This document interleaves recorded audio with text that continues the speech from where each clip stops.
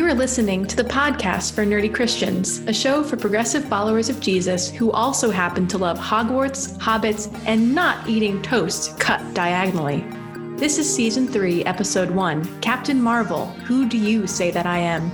I'm Carrie Combs, and I'm very happy to be sitting across the internet from Adam Thomas. Hey, Adam, welcome back. Hey, Carrie. You and I have sat across the internet from each other quite a few number of times over the last 6 months. So many times. For many reasons, mostly Dungeons and Dragons, which is great, but also church stuff. We're going to be actually talking about Dungeons and Dragons later in this season. I'm very excited about it. This is Season 3. Season 3. I'm also right now wearing my new shirt, Nerds Vote. Nice. Nerdsvote.com. You should check it out. Nerds should vote. Nerdsvote.com. It's a neat organization promoting voting among nerdy people.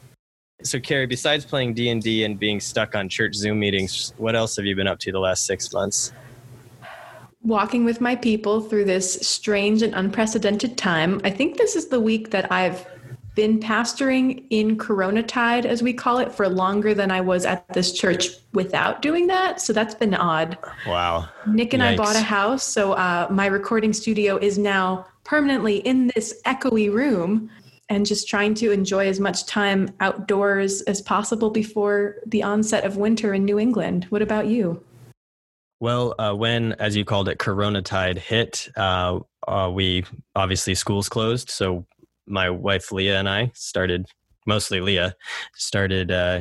educating the children at home up through the end of the school year.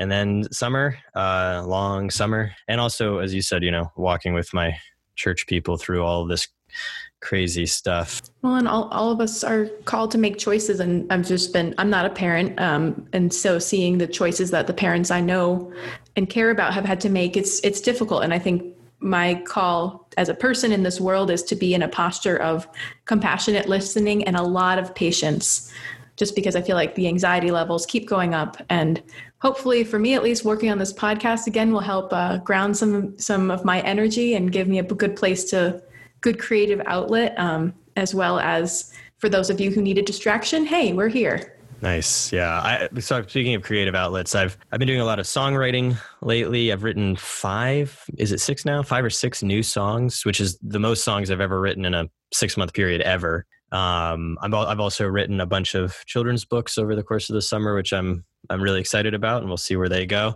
So that's pretty cool. And, but I'm really excited to be getting back into the podcast. It has been a long time since we recorded. And today we are going to talk about Captain Marvel.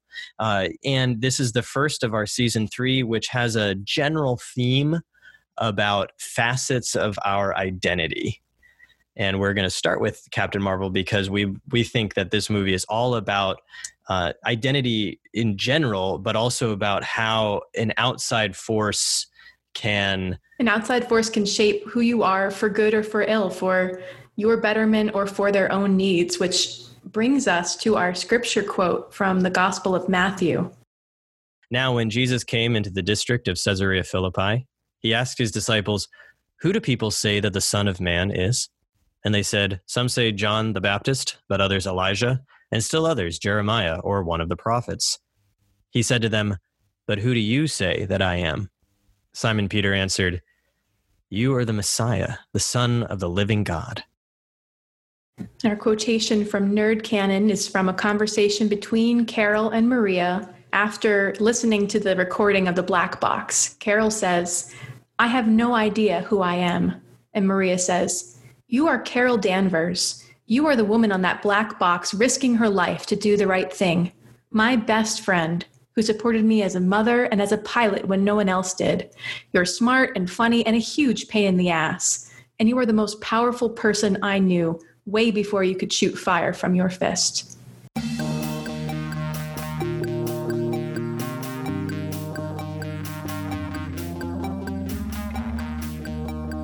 As we dive into our conversation about Captain Marvel, I want to start with the very opening 2 shots of the movie. Remind me what those were, because I didn't pay attention to that. All right, so the movie opens with Carol looking at the blue blood on her hand. Oh yeah. It's the first shot is her dreaming of what we find out later is the accident with the crash. The crash. And then the next shot is also her hand, and it's just that tiny bit of power pulsing as she wakes from her dream. So we see the fake and the real in the first 30 seconds, but we don't know which one is fake and which one is real at that moment. So just in those first couple of 2 quick scenes, we are introduced to something that will end up being fake, which is the blood transfusion, right? And then we also see fake? Well, not fake, but it's the thing that makes her think that she's okay, yes. that, so used for deception. But then her power, which we assume a moment later that it's given to her by the Kree, was not, right? So just in that very beginning moment, we have that we already have a setup about what's real and what's not real. And how she's shaped. So I think of this movie in the terms of Veers and Carol. So Veers being the identity that the Kree created. They made her that way by the blood transfusion, as you mentioned, by teaching her how to be a warrior in their way, which means repressing her emotions, forgetting her past, and working for the Kree's mission, which she also inherits all of the prejudices that they want to program her with, versus Carol, who is a hero, who was given this power in a way by Wendy, by Dr. Lawson, by Mar-Vell, by her choice to destroy the core rather than let it fall into the Kree's hands. And that's the woman who uses anger to power her, who is fully human, fully relational, and is not weaker because of that. So you have these two people that are being shaped. One of them is true and a true identity, and one of them is a false identity. Interesting. Now, do you think that they're completely separate personalities, or do you think that Veers is sort of mapped on top of Carol? I think the latter, certainly. I think you can see throughout the scenes where believes she's Kree, trying to be Kree before any of her past surfaces, she has some of the same characteristics. So there is that humor that she has that's, as Maria said, smart and funny. So she's a humor, full of humor. She's able to banter back and forth with the team. She's also powerful and strong and wants to do the right thing. And because she's been programmed with these prejudices to think the Skrulls are an evil infestation, she's willing to go as far as she needs to go to serve what she thinks is the right thing to do. Starting on Hala, right, the Kree homeworld, also puts us as audience members in the position to believe what Jude Law is saying. That's right. By the way, I'm not going to call him Yon-Rogg at all. I'm going to call him Jude Law the entire time. Well, yeah, let's talk about that. The setup, as I'm going to call it. Sure. The setup where the Kree equals good, Skrulls equals bad. Yeah, and we get it right away because there's a lot of propaganda right at the beginning there as they're getting ready for their mission. We are told the Skrulls are awful. The Kree society is the most important and the greatest thing that's ever happened. And this is going to be important later, but we'll mention it now. Jude Law, as an actor, almost always plays good guys. Yeah. Right. And so in the casting of the movie, the filmmakers are setting the audience up to believe everything that Jude Law says. And to just say, well, it's Jude Law, so of course he's telling the truth. Of course he's a good guy. He's Dumbledore. He's done. How can you think that that's a bad guy? And then we'll get to Talos in a moment, but we'll have our little back and forth about them. But then we get the propaganda about the Skrulls. We get all the setup about their mission, and then it all seems to be confirmed when Carol is deceived by Talos, knowing the code and getting kidnapped. And yet, if you're watching the movie for a second or third time, you start to see that a group of 5 or 6 Kree is more than enough to take out dozens and dozens of Skrulls, that their firepower is far superior weapons and firepower.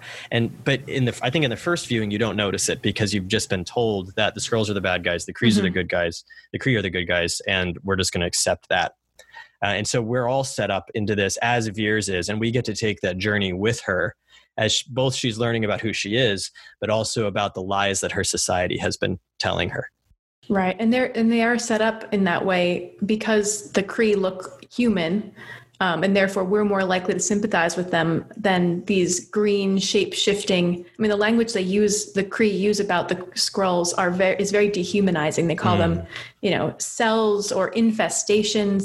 There's terrorist language, very much in a way of, we are the good, noble. As Carol kind of repeats back that propaganda later when she meets Fury, she says, a race of noble warrior heroes compared to these green, they call them ugly, alien-looking creatures. So we have this dual thing with the individual characters, but then also the societies. Jude Law is presented as a competent mentor.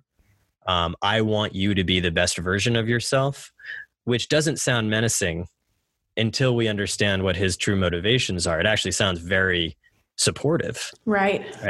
But we don't really know what the dampener disc on her neck does at that point. We know that she has this power in her hands that the other Kree don't seem to have. Mm-hmm. But we're also it's implied that the Kree have given her this power. Yeah, well, I think it's said outright several times that she's been given it, that they control it and they can take it away. Right. They said we can take that away. We gave it to you. We can take it away. And so it's all about drilling into Veer's head this particular presentation of reality. In that opening scene when they're fighting, he says, the doubt makes you vulnerable, but also there's nothing more dangerous to a warrior than emotion. Humor is a distraction, and anger only serves the enemy. And those are all things that are very important to Carol. She is, as I said earlier, an emotional, she has anger, she has humor, and she has doubts and wants to understand her past, and that doesn't make her weaker, it makes her stronger. We go see the Supreme Intelligence, and that's when we get what has been given can be taken away. And that cuts right to the little dampener thing on her neck. And again, that's a deception because it's actually the other way around completely. They have taken her power away. Yeah, she's not the best version of herself. If she was, it would be dangerous to them. It's the one that we get when they start playing No Doubt later in the movie. Yeah, we'll talk about that song choice. Very, very smart. Awesome. All right. So that's sort of the setup that as you mentioned, we get, and it's the characters being set up, the audience also being set up. And then she gets abducted by what at this moment we think is the bad guy, Talos. Played by Ben Mendelsohn. And again, this is our second example of casting. Oppositional typecasting. I like, that's a good term. Typecasting. I don't know. Yeah, it's untypecasting. I like oppositional typecasting. That's good. Where Ben Mendelsohn usually plays a villain. Mm-hmm. Think about, he's Orson Krennic in Rogue One. He's in Ready Player One as the villain. We get Talos presented as a bad guy, played by Ben Mendelsohn, who usually plays a villain. We get Jude Law set up as the good guy mentor figure, who usually plays a good guy. And so we hear Ben Mendelsohn's voice. We'll see him later playing, the SHIELD agent, Keller. Yeah, Keller. And that's actually the actor Ben Mendelsohn there. But at this moment, we still think he's the bad guy. They're rooting around in Carol's head. I really love that scene. That whole sequence is so interesting. Like the focus when they're trying to get her to focus on the coordinates, on the numbers. If I find myself bodily reacting to that and trying to squint my own eyes. It was very, very well done first person perspective. And then Carol, or at this point still Veers, says, "What did you put in my head?" And Talos says what I think is the most important line in the entire film: "Nothing that wasn't already there." Right. So she thinks they're reprogramming her, putting something in her, when in fact he's revealing something that has been withheld. And she says, "Enough of your mind games." Right. It's all backwards. That in the first half hour of the movie, right? Everything is backwards. And then she gets kicked out, and he says, "Trace the girl. She knows more than she knows." A great humorous line. That's I think where we get to see some of his, for lack of a better term, his humanity, his personhood. When they're all just anonymous soldiers, it's hard to relate to Talos. But as the film unfolds, we see more of his humor, more of his intelligence. He has some very funny lines later. Him and his science guy. He and Nick Fury have quite a good relationship, and they end up playing off of those brief moments of interaction. The Havana. Yeah, thing. The Havana thing with the cat, with Goose the cat. the Flurkin liking him. And then finally with the reveal that he has a family he's been trying to get back to, and that very humanizing moment of, him reuniting with his spouse and with his child. And we start to see that slowly. It's revealed over time, like when the dead squirrel is on the table and Ben Mendelsohn playing Talos, playing a human that looks just like Ben Mendelsohn. What's his name? You said it. Keller. Keller. Yeah. And he, it turns out you find out he's a Skrull because he's speaking to this, this dead man as a brother, wishing him, good luck in the beyond. You start to empathize with them, even though they're still supposed to be the enemy. You see that personhood unfold over time. Right. And it's almost like the Kree's personhood, we actually lose some of it the more we talk to Yon-Rogg / Jude Law, especially when he finally calls in Ronan. So we see what the Kree is capable of, that in order to wipe out what they consider an infestation, they're going to destroy, we assume, all life on this planet. That's the idea of the accusers, right? The ships that are coming just to firebomb things. Do we want to shift gears and talk about Jesus for a minute and then come back to Carol? Yeah, let's talk about Jesus. All right. I like talking about Jesus. Yeah, I think that's part of my job, maybe. My vocation. Both on this podcast and in life. In real life. So set us up on this Matthew 16 passage. The passage that we picked for our scriptural quote is this sort of trying to understand the marvel that is, oh gosh, that was a bad pun. The kind of living miracle that is Jesus causes lots of questions, and people are always wondering, like, who are you? Are you John the Baptist? Are you Elijah? Or are you some other prophet? And Jesus is asking Simon Peter, who do you say that I am? And we receive the answer, which ends up being the right answer. You are hey, one good thing for Peter. He didn't always screw up. Yeah, that's true. He said accurately, you are the Messiah, the Son of the living God.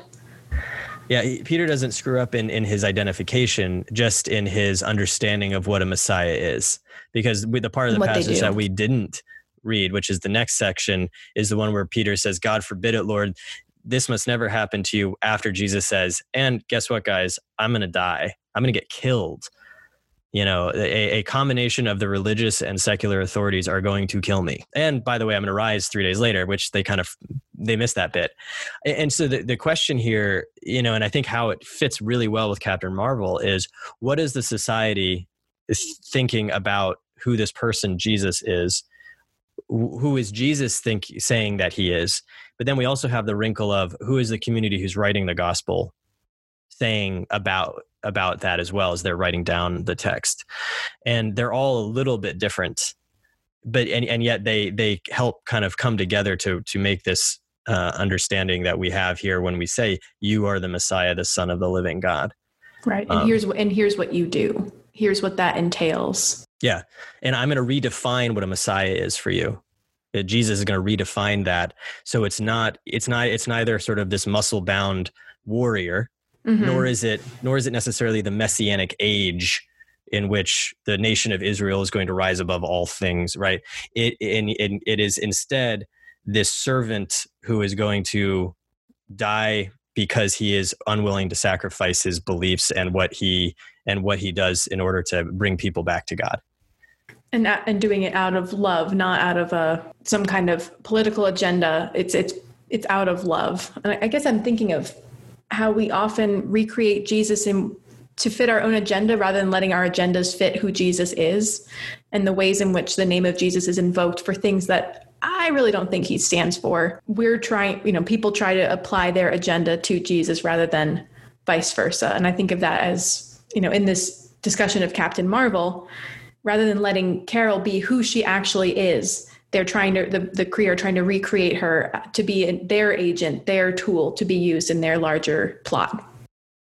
And it's not until near the end of the movie where we really see her realizing all that she can do. And of course, those of us who have seen a lot of the other Marvel movies, we know what the Tesseract is. It's the Space Stone. And so now we kind of understand what the powers are and how they work. For Carol to understand what she's capable of, it's like this wonderful moment of exuberant self-discovery. Like, she's got a smile on her face the whole time when she realizes all of these things that she can do. Yeah, let's talk about that awakening moment, because there's a couple of very critical scenes toward the end of the film where she's her emerging memories, meeting back with Maria, seeing Monica again, adorable Monica, for the first time since she was a little girl, combines and discovering that this plot around Talos and how he's actually not a bad guy. All of that awakening happens at the same time as her releasing her powers. And then it finally comes down to on the ship, realizing how strong she is. I kind of wonder if her powers are intimately tied to her memories. And if she was to be fully engaging with her powers, if her memories would be back. Like if the dampener was dampening both her powers and her memories. Oh, interesting. And if she was to access her full powers, she would inevitably have to have her memories, and they didn't want her to have her memories. And so when she's able to basically defeat the Supreme Intelligence the second time around, that's when the dampener breaks off. She now is fully accessing of her memories and her power. That's interesting, because when the moment she's granted her powers is the moment that she is knocked unconscious and then wakes up as a Kree operative. So she's never actually used her powers to their fullest extent until this moment. And then she unleashes it. And there's that fabulous scene, which you mentioned, I'm Just a Girl by No Doubt is playing, which the lyrics of that are very much about like breaking out of the limits that are being set for us by other people. I've had it up to here. Yeah. So good. Listen to it. I mean, just listening to it in full with that scene of her discovering she can move beyond the limits that have been set for her. And she can do it with her full power, with her humor and her sass on display. That those are not distractions or weaknesses, that her anger is able to fuel her to do what is right. And it really is Veers and Carol combined all the best of the Kree training with all the best of what of who Carol is. And I do think it's important having Maria being the key to her path. Well, I guess it's Maria and Monica filling in the blanks of who she is. We chose that quotation from Nerd Canon of Maria telling her who she is, and not telling her, like Jude Law said, to control her and to shape her in for the purpose she wants. Maria just wants her best friend back, just wants this woman that she knows and respects and loves, to be Carol again. And, Monica filling her in because she loves her and wants to say, Auntie Carol, you don't have your memories. Let me tell you, here are all these pictures from your life. You didn't have a family, so you became our family. That's a great line. That's a lovely line. They do it purely because they love her. As you said, it's Maria who who reminds Carol of her identity. And it's right after Carol had said, I have no idea who I am. That's that Jesus moment. Who do you say that I am? And then we get her identity, but it's from Maria's perspective. You are Carol Danvers. You are the woman. You're my best friend. That's an identity. Best friend is an identity. And you supported me as this and as this. And this is who I say you are. Before you became powerful in the way that you think before you could shoot fire out of your fist, you were powerful. She didn't need the power of the stone. It's also, I was watching this throughout the film. It's also the first time Carol cries. She has like one very dramatic, good job, Brie Larson, one dramatic tear falling down her face. And throughout the rest of the film, she tears up kind of regularly. When she's apologizing to Soren, to Talos's spouse, she has tears in her eyes. She has tears in her eyes when she's confronting the Supreme Intelligence on the ship, talking about how she was stolen away from her family and friends. And because throughout this whole movie, the Kree and the men in her past, the boys and the men in her past, have been telling her that her emotions are what makes her weak. She can't do it. She can't drive a go-kart or climb a rope or hit a baseball. She's weak. She's emotional. She's not worthy. And in this moment of discovering her power, discovering who she is and who she was and now can be, she's able to use her tears as a way of strengthening her affirmation and acknowledging the incredible tragedy that's been, that is her life being stolen away from her. Losing those relationships with the people she cares about is a terrible thing, and it's okay to cry about it. And so she does, and still is able to defeat the Supreme Intelligence and break free and fight against her old team. It doesn't make her weaker. It makes her stronger. Interesting. And near the end of the movie, Jude Law says, without us, you are weak, flawed, helpless. We saved you. without us, you're only human. This, and that's, I think what you're saying, her tears are almost her embracing of that humanity, and not just humanity, but a feminine humanity. Not that men can't be emotional or anything, and not that women are only emotional, right? But that in this particular movie, the tear is symbolizing her embracing of all that she is, no matter what people have told her about herself. And the Supreme Intelligence, emphasizing that, saying it's cute how hard you try. I don't know how many of people listening to this podcast have kind of heard that, infantilizing, diminishing, like, oh, you're trying hard, good job, with obviously the expectation that you try but you don't succeed. And that's when she's telling her, you're flawed, we saved you. And the Supreme Intelligence says, on Hala you were reborn, Veers, and she says, my name is Carol. So she claims back that identity, not that they created her, but the one that she was born to: human, powerful, emotional, and able, and sassy, and able to be the full person of who she is. And I think that leads, at least in my mind, to that final showdown back on Earth with Jude Law, Jan Rog, when he tries to claim her back again. He tries to play the mentor, and it just comes off as so sketchy and skeevy. He's like, I'm so proud of you. You've come so far. And then he tries to goad her into tamping down her power, saying like, turn off the light show and prove to me you can beat me without. And then she slams him back with the power, and she says, doesn't even let him finish. I have nothing to prove to you. He has no claim on her anymore. She doesn't have to live up to his ridiculous expectations. She has her own expectations for herself, and they're far superior than what he wants her to do. As we wrap up our conversation around Captain Marvel, how do we take this story and kind of apply it to our own identities and how we move about in the world? It's a great question. And I think it's ultimately the call that we discern as humans. A lot of people want to tell us who we should be and who we are, and they might not have our best interests in mind. For example, advertising companies will tell us that we need the things that they produce, so we will buy them. And I think our call is to discern from the voices of the people who love us, from the voice inside ourselves that is our true self, from praying and connecting with God who created us and wants us to be fully human, fully ourselves, and living the life that we are made for, the vocations that we are intended for. And maybe just the journey is to learn which voices to listen to. Everyone will want to tell us who they say we are, but we have to actually figure out, who do we think we are and what goes into that?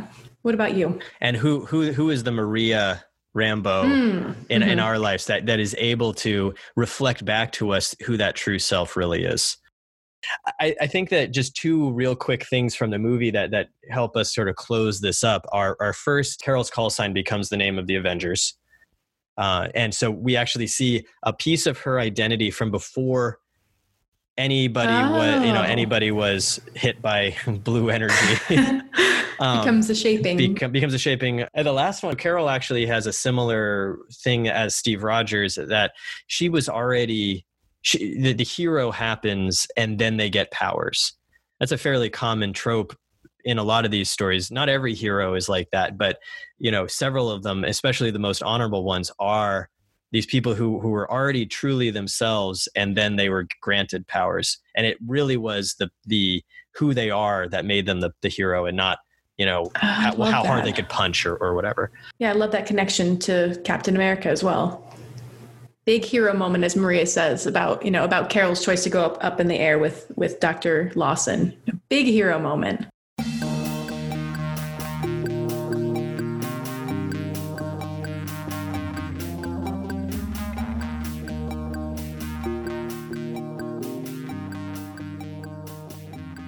This season on the podcast for our book club, we'll be working through Harry Potter and the Prisoner of Azkaban. That decision came after a lot of discussion between Adam and I around my favorite series and some rather disturbing views that J.K. Rowling holds that have been made more public and doubled down on, specifically around treatment of trans women and her, I think, abhorrent views of, I get really emotional around this. Why don't you jump in? as we decided to tackle Harry Potter, we decided that ever since we started this podcast, we've been reading through Harry Potter, and we have been pointed out moments in the books where we've been uncomfortable with the writing, and Carrie will often say that many works of fiction, and Harry Potter in particular, have become really owned by their fan bases, and where we are fans of Harry Potter and not necessarily fans of J.K. Rowling, especially in her fairly recent statements that are very discriminatory. And so the challenge that we had as we started thinking about what we were going to do this season had to do with, are we endorsing J.K. Rowling by talking about Harry Potter, or are we living within a huge fan base that has taken that work and made it their own apart from the author? Right. And can we still approach these books with love, but also with more critical eyes, realizing there are a lot of problematic elements of them? One of the biggest themes that Potterheads took and really have made, a central part of our identities is not holding bigoted ideas or identities and not discriminating against others. That's a huge foundational part of these novels, and one that we see on full force in the beginning of Prisoner of Azkaban.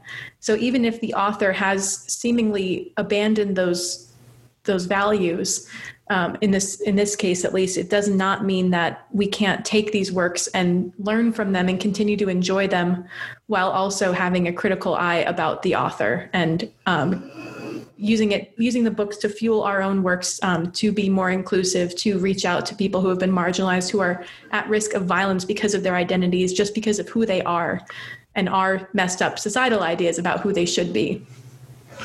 Hey, that kind of goes back to what we just talked about with Captain Marvel. Hey, all right, look at there's that. A theme here. They planned that.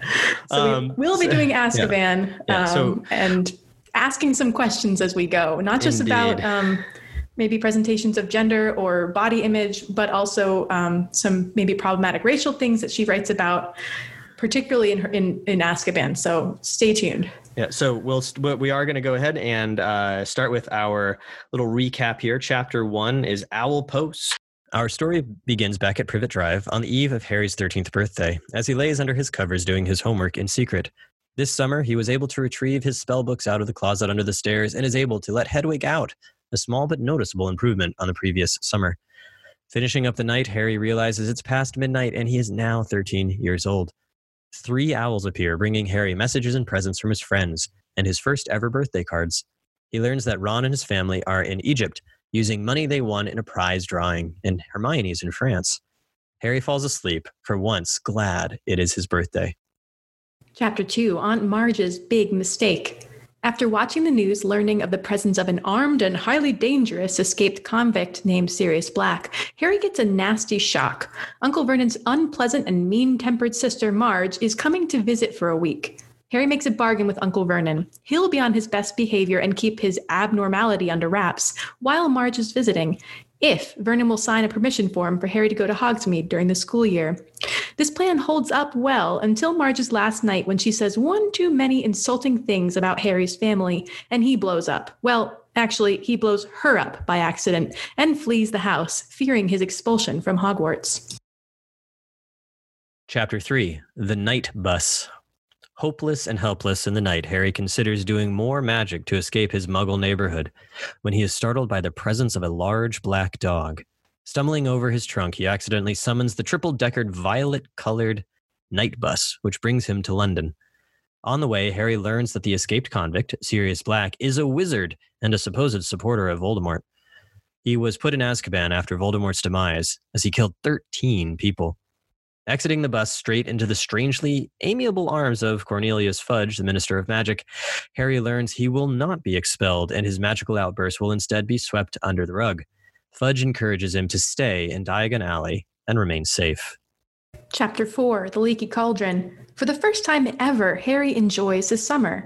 It turns out living in a hotel at the end of a magical shopping district is fun, especially for a 13-year-old boy with a lot of gold to spend.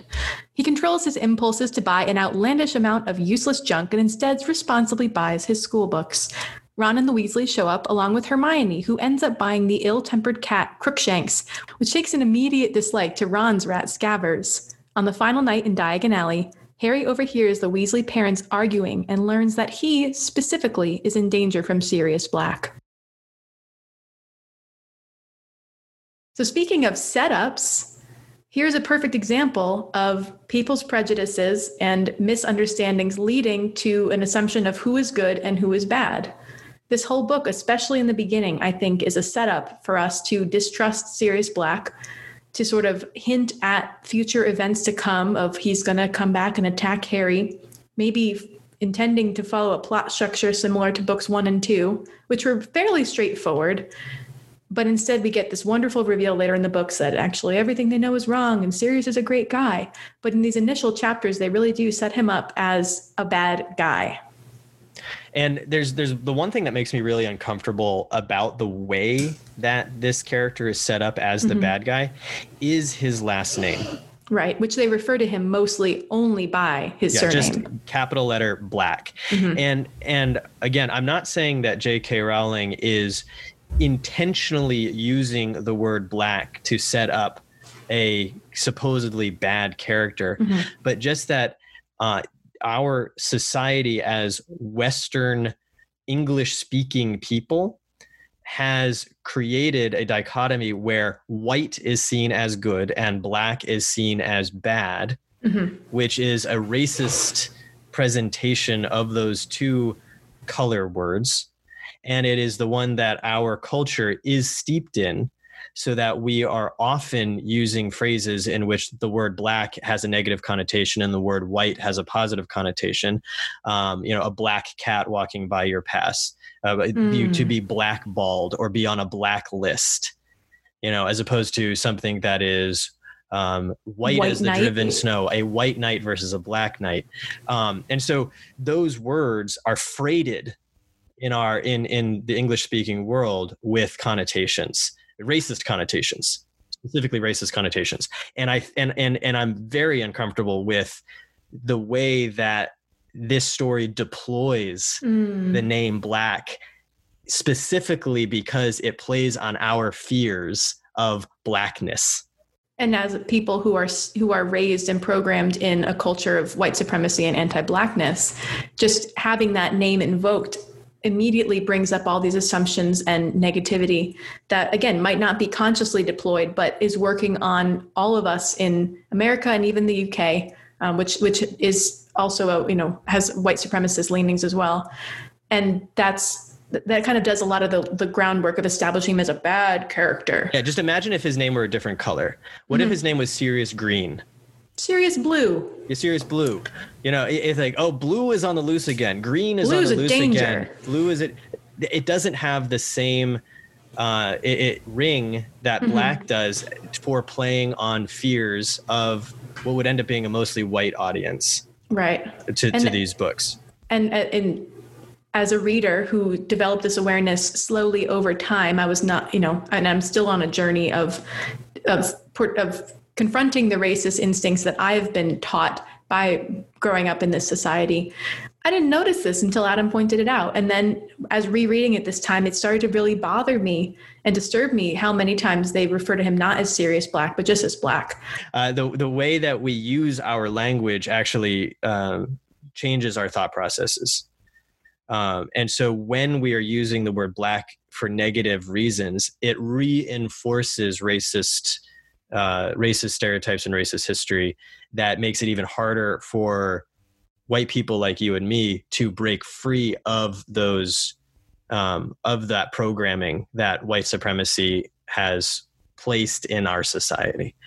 And it's not just J.K. Rowling. I mean, you go back and read The Lord of the Rings, and Black things are bad all throughout Lord of the Rings, and white things are good all throughout Lord of the Rings.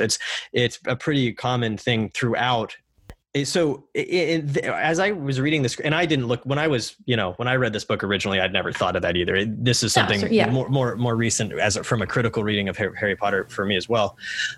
Reading it this time and starting to look for some more of that sort of societal privilege that the author is putting into these works.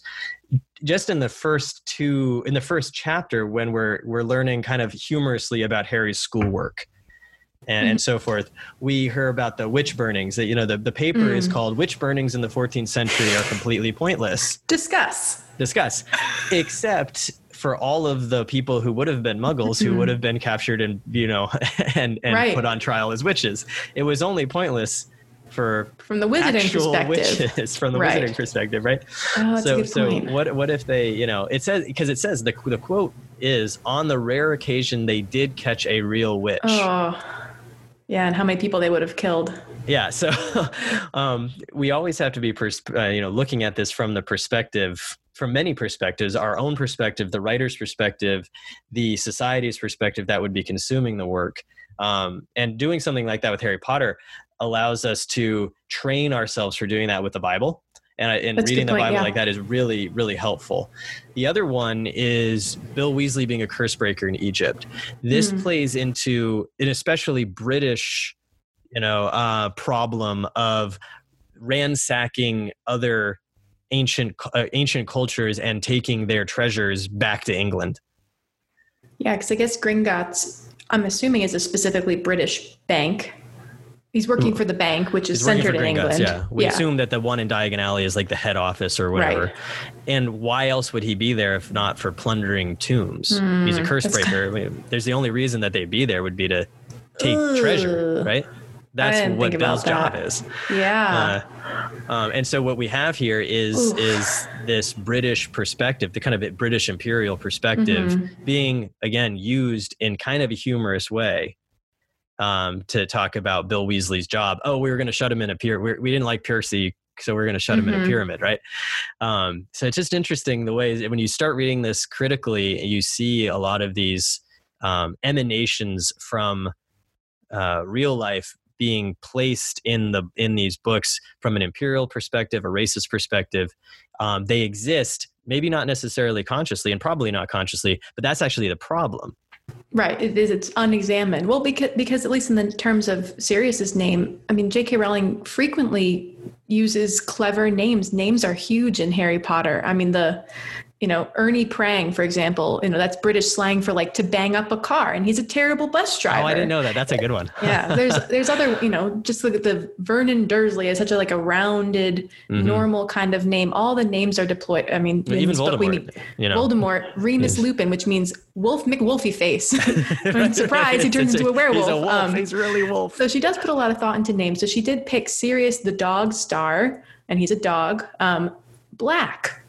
I think that's intentionally playing off of this connotation, which again, not intending to be racist, but ultimately furthering this racist anti-Black agenda that we are all steeped in how she names characters. So it is unfortunate. And the thing is, Black himself is described as having waxy white skin. Yeah. So the character himself is a white guy. Yeah. That's not what we're talking about. We're talking about just the use of the word Black as his name here. And I know we're making a big deal about this, but I think it really is a big deal. Well, and especially as we grow as readers, we should be re-examining this and looking at the problematic narratives that we were taught unconsciously and consumed by reading and watching Western media that comes out everywhere.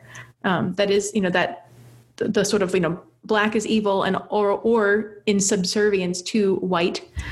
Those are all narratives that we are spoon-fed from, the day we're born, and that we need to re-examine. So for me, taking Harry Potter from a more critical perspective has been a big learning curve and a difficult one, but one that I think is really important.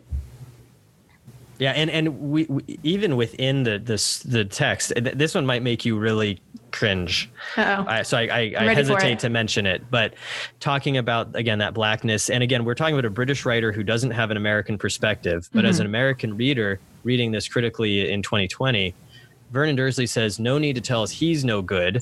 Oh, yeah. Later, when will they learn that hanging's the only way to deal with these people? right? So as an American reader, talking about somebody named Black, I'm immediately thinking about racial terror lynchings when we're talking about hanging, right? I don't think the British author was thinking about it from that perspective, but to have a character like Vernon Dursley, this establishment, just supposedly, run of the mill muggle being, well, we need capital punishment. This is the only way to deal with people like this. Yeah. Well, and even his quickness to judge that he's jumping ahead to, I learned one thing about this guy, which is that our society has imprisoned him. Therefore, he is guilty. Therefore, he's one of those people who needs to be hanged. Right. And we don't even know what he's guilty of at that point. We don't even know anything about that. And that's, part of the difficulty of our current society is police are acting before any judgment has been passed in a legal standpoint. And the public is warned that Black is armed, extremely dangerous. A special hotline has been set up, so we're going to get Karen to call on on Black, and any sighting of Black should be reported immediately. Yeah, it's really these are tough chapters to read when you apply this perspective to them. Well, and especially given that one of the big themes in the early chapters, having Aunt Marge loom, casting her annoying shadow over these chapters, one of her biggest character flaws among many is how bigoted she is and how judgmental she is. She assumes so much about Harry's parents. They were drunks, layabouts, just because Vernon says they were unemployed. And she's willing to extend that to the point of comparing like Harry to a puppy that needs to be drowned. Just really intolerant and awful and bigoted views. And obviously you're not meant to enjoy her or like her as a character, as a reader. And so to have this, Harry's going to be, standing against this intolerance, he's putting up with this bigotry, and yet we're still steeped in this environment that we can't escape from, of racial intolerance. And, there's also a lot of fat phobia in these early chapters. Yeah, I noticed that too. Yeah. A lot of fat shaming. Talk about Dudley's quirky, lots of chins. Yeah, we shouldn't be shaming Dudley for being fat. We should be shaming, maybe his parents for providing him with an environment in which he's clearly unhealthy, as we find out later in the books, but also for, dealing with his laziness by providing him with a television in the kitchen. That's what should be perhaps shamed, not his actual body. Ooh, it's rough. It's rough. And then we get to Diagon Alley. We meet Cornelius Fudge, and then Harry is left alone for 2 weeks as a 13-year-old in the middle of London. Okay, well, Tom's watching over him. Tom wakes him up every day with a cup of tea, and his mirror. Truly delightful. Oh yeah, his mirror is watching over him.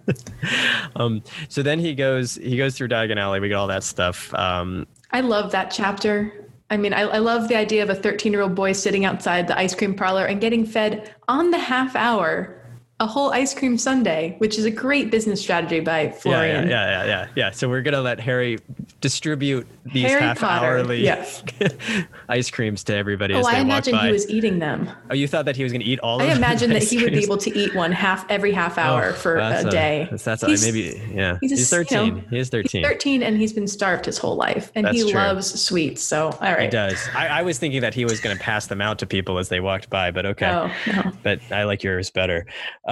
So then these chapters end with the scene in the first in the pet shop and then in the Leaky Cauldron. In the pet shop, we start getting the hints about Scabbers, where we have, Scabbers is way older than a rat has any business being. Mm-hmm. He's missing a toe, which we don't know yet why that is important, but it's dropped here as a hint. He also is looking thin and woebegone, like more than normal. Right. And it is passed off as Egypt didn't do him any favors. Didn't agree with him. But those are the hints that once you're reading the book more than once, you go, oh, this is where the author, and I think one of J.K. Rowling's incredible strengths as a storyteller is her ability to drop innocuous details that end up being incredibly important later. Like that, the fact that they won, if you think about it, the fact that the Weasleys won that prize drawing and went to Egypt and was photographed with Scabbers on his shoulder, put in the Daily Prophet. Fudge brought the newspaper to Azkaban to talk to Sirius Black. who saw the photo, which realized, and he put it all together. Like anyone, that's a masterful chain of events. It's a lot of steps. And so she is able to hint at all of the pieces that then again, that are hinted at enough that they don't come out of nowhere later on, but it takes some getting used to. And then at the very end, we get the conversation between Mr. and Mrs. Weasley, which they completely change in the movie. Because in the movie, doesn't Mr. Weasley just bring Harry aside and say, yeah, like nobody wants me to tell you this, but grabs him by the scruff of the neck. Yeah. But in the book, it's just a conversation between the parents. Yes, that he accidentally overhears, which I do love. And we'll get this in the next chapter. He's like, well, I already heard your argument, so you don't have to tell me, so you won't be lying or breaking your promise. Yeah, right. He's such a considerate young man. And with Mr. Weasley talking about what are at the moment called Azkaban guards, because we'll learn that they're Dementors in the next chapter. He says, when you're dealing with a wizard like Black, you sometimes have to join forces with those you'd rather avoid. Ooh, yeah. And especially since we know that the Dementors, at the end of the end of all the books, end up with Voldemort, right? That's accurate, correct? Yeah, they end up. Yeah, they end up with Voldemort. We know that the Wizarding Society of England has created some sort of incarceration criminal justice system that is incredibly unjust, fully inhumane, and very inhumane. And ironically, the only way that Sirius is able to survive it is by becoming a dog. Right, by turning into his dog form. And to think that he was placed there without a trial is even more abhorrent. And they did not even send him to trial. So he's been placed in this awful, desolate place with these creatures that literally suck the life out of you. Well, and Hagrid went there for 2 months last year. Again, without a trial based on the Wizarding criminal justice system is so messed up. I hope Hermione, as the later head of the magical law enforcement department, has something to say about this. I do too. Let's hope so. Let's hope so. All right. Well, that was good. A lot to talk about there. And absolutely. I know as we get further into the story, we'll talk more about some of the thematic and story elements. I know we were pretty focused here on particular words and particular elements of characterization and description. But we haven't really gotten into the plot of the story yet. So we'll get into that next time when we are reading what? Next time on the book club, we'll be reading chapters 5, 6, and 7. That's The Dementor, Talons and Tea Leaves, and The Boggart in the Wardrobe. We'll see you then. We'll see you then? I always say that, but it's like, what? You will hear us then. You will hear us then on those topics. Tweet us. Oh, thank you for listening to this episode of the podcast for Nerdy Christians. You can find us at nerdychristians.com or on social media, facebook.com/nerdychristians, and on Twitter at Nerdy Christians. That's where Carrie is. You can find me on Twitter at Rev Adam Thomas, or on my website, wherethewind.com.